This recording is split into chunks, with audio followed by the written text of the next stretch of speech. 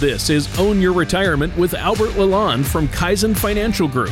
When a part of your financial strategy is out of tune, your long-term goals, your retirement savings, and your legacy can all suffer. With many years of experience in the financial industry, Albert Lalonde provides his clients and prospects with the information they need regarding Social Security, retirement income planning, wealth management, and much more. Listen in as we address your financial concerns and provide helpful strategies to put you on the path to achieving your retirement goals. And now, here is Own Your Retirement with Albert Lalonde. Hello, and welcome back to Own Your Retirement. My name is Albert Lalonde from Kaizen Financial Group. If you'd like more information about what you hear during our show today, give us a call at 586-752-7008, or you could visit us online at www.kaizenfinancialgroup.com. And while at my website, make sure to click on the radio page to check out past shows and also to subscribe to our program on Apple Podcasts or Spotify. So please don't hesitate to reach out to us with questions or to set up a face-to-face meeting. Now, during the last year, when many people have been working from home, reducing their trips out and about, and helping their children and grandchildren adapt to virtual learning, time has become a funny thing. Hours and days have, for some, blended together. But you know who's been paying very close attention to the calendar? The IRS. During today's show, we're going to discuss some potential tax breaks and credits from three different categories. The first category is people in their 50s and 60s. The second category is people who are self-employed. And the final category is tax breaks that are available to anyone. But before we get further into strategies for dealing with the tax man, let me introduce my co-host, Tony. Hey, Tony, how are you doing today? I am doing great, Albert. Thanks for having me on the show, and it's good to be here. Wow, it sounds like you've got a great topic for us today. Are you ready for tax season? I think some people out there may have already filed, but the majority of folks have not yet filed for their taxes this year. And it's good to know what's coming down the road for our taxes this year. And, of course, things we can do this year for next year's taxes as well. But, I've had a good week. I've kept really busy. I'm thankful that it's finally warming up. How about you? How have you been, Albert? Are you keeping busy? We are keeping busy and obviously waiting for the big heat up here, which is happening this week. We're seeing our temperatures in the 30s and low 40s now. So definitely very welcomed here. Yeah. Same here. So that's really good. Now, I think this is a good time of year, obviously, to kick around ideas about taxes. And again, maybe some people listening have already filed, but I'll be willing to bet, Albert, that most folks out there haven't. So I know you're going to give us some good insights today about taxes. And you know what? With COVID-19 vaccines slowly making their way across the country, what could be a bigger sigh of relief than filing your taxes and getting your vaccine? So how would you like to get us started today? Yeah, let's start by looking at some potential tax breaks for folks in their 50s and 60s, okay? A recent U.S. News and World Report article, 10 tax breaks for people over 50, they had some really terrific information. Now, while your 50s... Well, I should say, while your 50s and 60s may mean you're moving a little slower than what you were used to in your 20s, the good news is there are some very real financial advantages to being in that age bracket.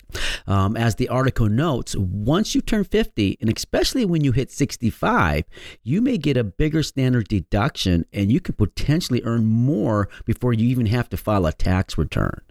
Now, additionally, if you're older than 50, you may be able to defer taxes or perhaps avoid them altogether on the money you're using for retirement and health savings accounts. A bigger standard deduction. I like the sound of that, Albert. Oh, I do too, Tony. I mean, as long as you don't itemize what you're deducting, you can utilize a larger standard deduction if you or your spouse is 65 or older.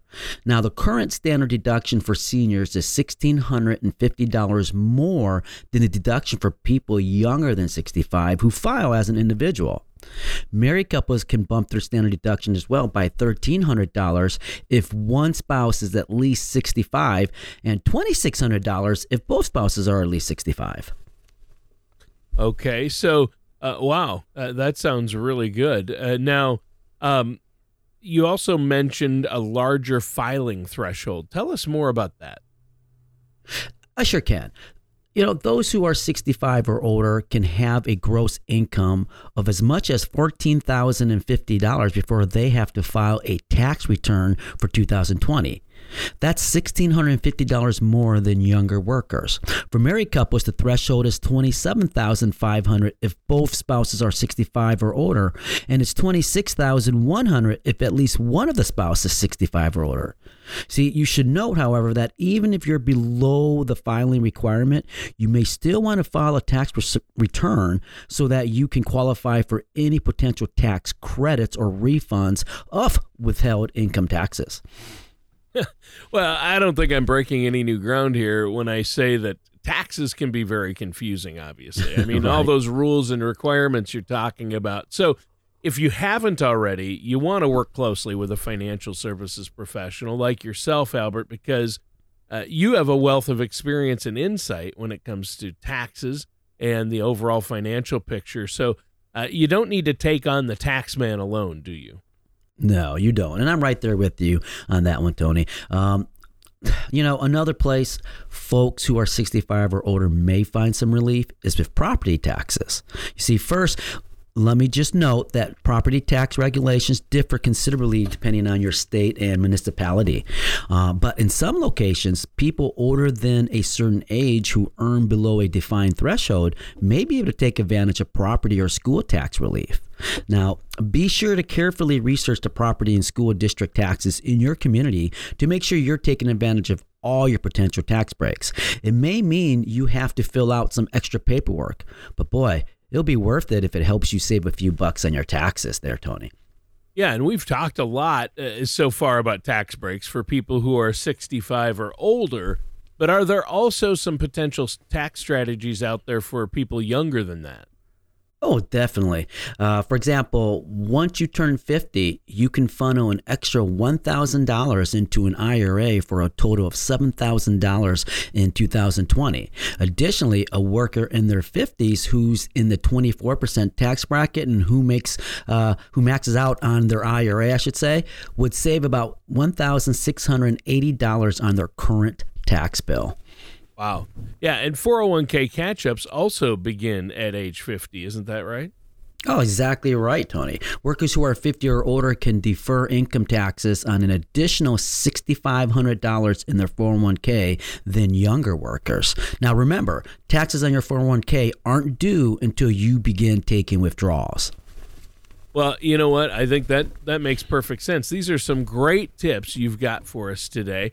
And, we're talking about how you can get yourself ready for tax season. And I think filing taxes can be a real source of anxiety for a lot of self-employed people out there. There's something to be said for having money just taken out of your paycheck. And that's a luxury many self-employed people don't have. So what are some options for self-employed people when it comes to tax deductions? The good news, Tony, is there are a number of potentially very good options. In fact, in an Investopedia article, 15 tax deductions and benefits for the self-employed, they have some outstanding information. For example, if you're self-employed, your internet and phone bills are a good place to start. Whether or not you claim a home office on your deductions, you can claim the business portion of your phone and internet costs. You'll just want to make sure that you only deduct what you're directly spending on things for your work. Right. And I think phone and internet deductions could really come into play this year because so many people have been working from home due to COVID-19 as well. Oh, that's a very good point. Health insurance is another significant area, though, that the self-employed should be aware of. If you're covering your own health insurance premiums and don't qualify to participate in a plan through a spouse's employer, you can deduct all of your health, dental, and qualified long-term care insurance premiums.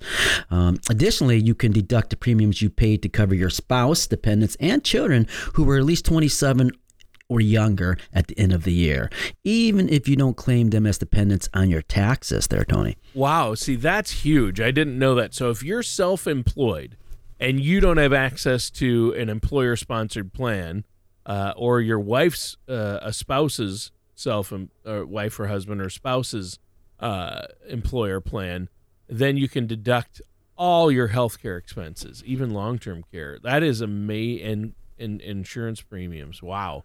And right. For your children. That's really great. Clearly, if you're self-employed, working with a financial professional is going to be a smart move because of all this guidance you can provide them, not only on taxes, but with an overall financial strategy.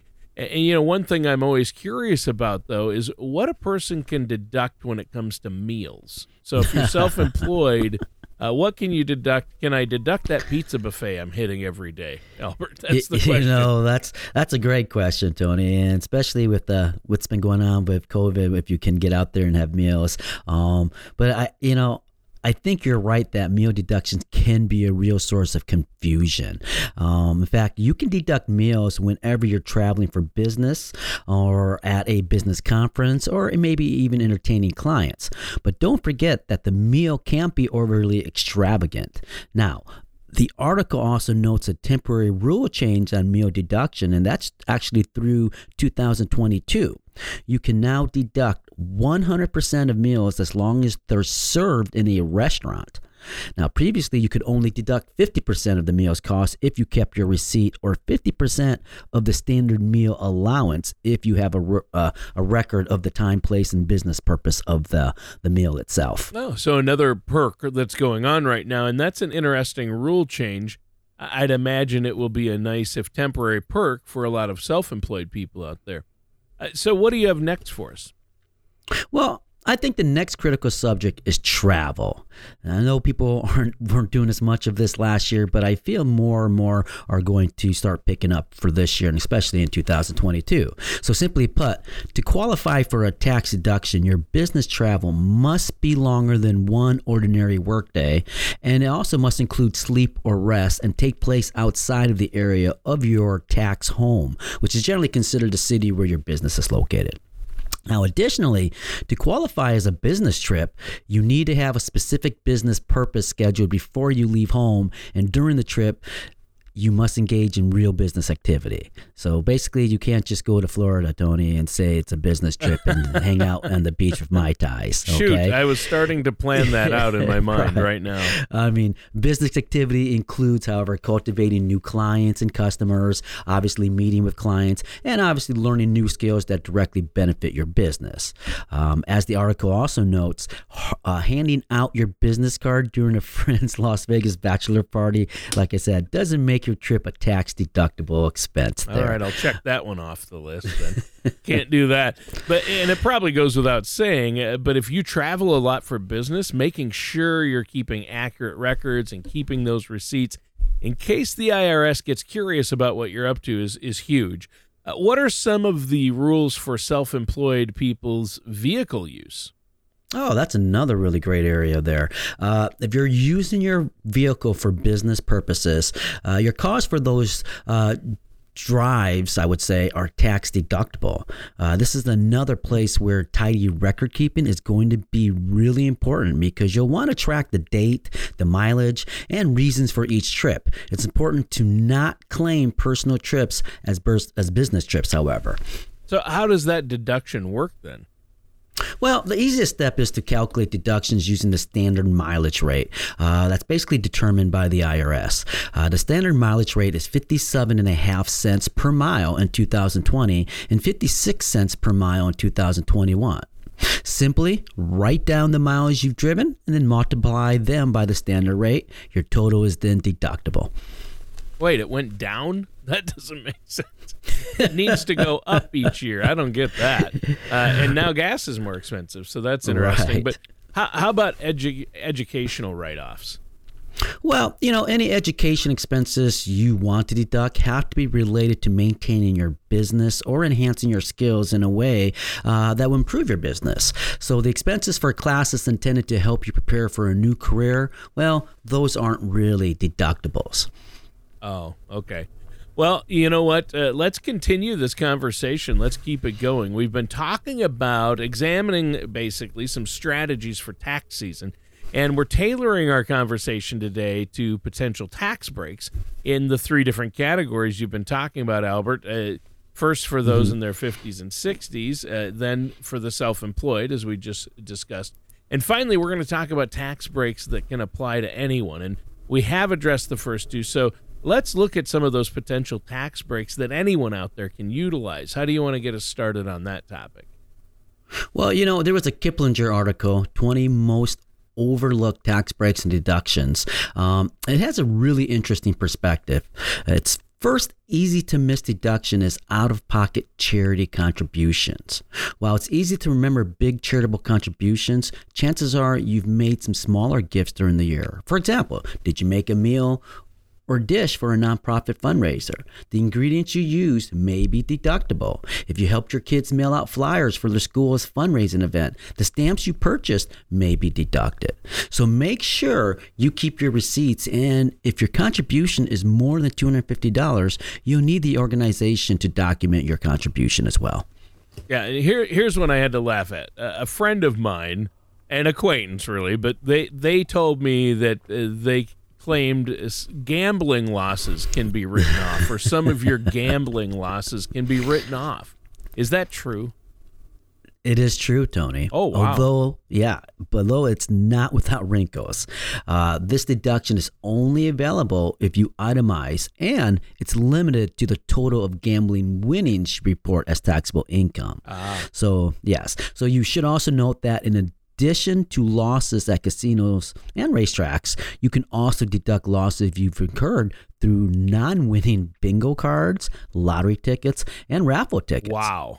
Now, be sure, however, to keep all of your gambling receipts, Tony, and the IRS also urges keeping a daily diary of your gambling activity that details the date, type of gambling, the name and location of the gambling establishment, the names of the people you gambled with, and the tallies of what you won and lost. Wow. Well, and you might want to keep those gambling receipts for your financial services professional, because they're probably going to have plenty of questions about those gambling habits. I've never been a gambler myself, but that is interesting. Of course, I love the caveat. You have to be claiming any gambling winnings in order to take advantage of deductions. And I have a feeling some people out there might not be claiming their gambling winnings as part of their income. But so what do you have for us next?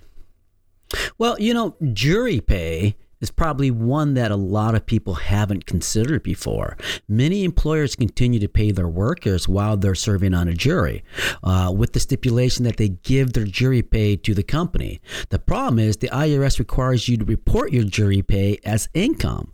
So to balance things out, you can actually deduct the amount of jury pay you give to your employer.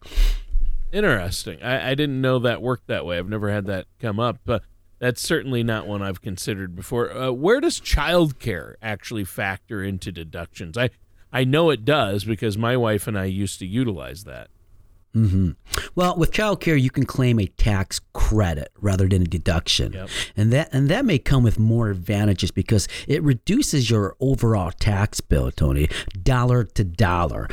For example, if the 24% tax bracket, each dollar of deductions is equivalent to 24 cents, but each dollar of tax credit is worth an actual dollar. See, so you may qualify for a tax credit worth between 20% and 35% of your child care's expenses while you work. However, if your employer provides a child care reimbursement account in which you can pay for child care with pre-tax dollars, that may be an even smarter move. Money that flows through a reimbursement account isn't subject to federal income tax, and it's also shielded from the 7.65% payroll tax. Yeah, so making sure you're working with your child care expenses and making sure that it's all working out to your advantage definitely seems like a great reason to work with a financial professional like yourself once again.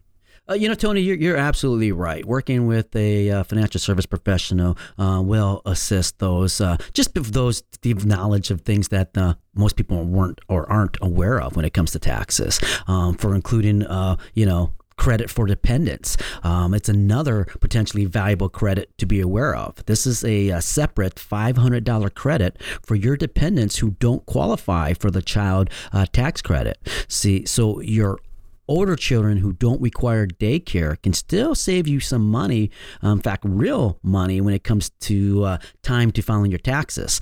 This credit also applies to older relatives if you're caring for them in your home as well. Okay, that makes sense. And I'm the first to admit that all of these tax rules and deductions you're talking about and credits can seem overwhelming. I mean, it's a lot of information you're throwing at us today, but in my experience, a little bit of homework and a good financial professional like yourself and a couple of deep breaths is really all you need to make it through, right? Yeah, I mean, look, you just got to seek out the information, get assistance, and just make sure you understand all that you're given, basically, when it comes to taxes and what you're allowed to deduct and the credits that you're allowed to also, take. Sure. I mean, let's get back to the kiddos for another moment. In fact, in a lot of communities, private K through 12 tuition seems to be rivaling the sticker price at some colleges nowadays. But thankfully, you can pay your kids' private school tuition from the same savings account that are used for college tuitions. See, you can take a tax-free distributions from 529 savings plans for as much as $10,000 per student every year to help cover the tuition at a religious or private K through 12 school. Now, while you can pay from multiple 529s, you can't go over the total limit, however. Oh, okay. So if private school is part of the plan, this is definitely a deduction you want to utilize then. Oh, for sure, especially when it grows tax-free as well. Yeah. So for sure. Now, when it comes to looking at all costs, obviously you're going to be paying more tuition costs going to private school, but again, utilizing these type of educational resources to help with your taxes overall helps in the end. Sure. Well, and you know what? This has been a great show today, but we're out of time. It flew by. Is there anything else you want to add before we have to go today? We covered a lot in this episode, so if you'd like more information about what we've discussed, please, I encourage you, visit my website at www.kaizenfinancialgroup.com or even give my office a call, 586-752-7008, and discuss how my team might be able to answer your questions and address your concern. It is our goal to help you prepare for the retirement you've worked so hard for. All right. And you know what? Great show today, Albert. It's been a good one and chock full of information. Why don't you give our listeners one more time that phone number and web address so they can get a hold of you to set up a complimentary, no cost, no obligation consultation? You bet, Tony. The phone number to get a hold of us again is 586-752-7008, or just visit our website at www.kaizenfinancialgroup.com. All right. Thanks, Albert. And listeners, that does it for today's episode of Own Your Retirement with our host, Albert Lalonde. Thank you, Tony. Take care. Thank you for listening to Own Your Retirement. Don't pay too much for taxes or retire without a sound income plan. For more information, please contact Albert Lalonde at Kaizen Financial Group. Call 586-752-7008 or visit them online at kaizenfinancialgroup.com. Advisory services offered through Kaizen Wealth Management LLC, a registered investment advisor in the state of Michigan. Insurance products and services are offered through Kaizen Financial Group LLC, an affiliated company. Albert Lalonde and Kaizen Financial Group are not affiliated with or endorsed by the Social Security Administration or any other government agency. All matters discussed during this show are for informational purposes only. Each individual situation may vary, and the opinions expressed here may not apply to everyone. Materials presented are believed to be from reliable sources, and no representations can be made as to its accuracy. All ideas and information should be discussed in detail with one of our qualified representatives prior to implementation.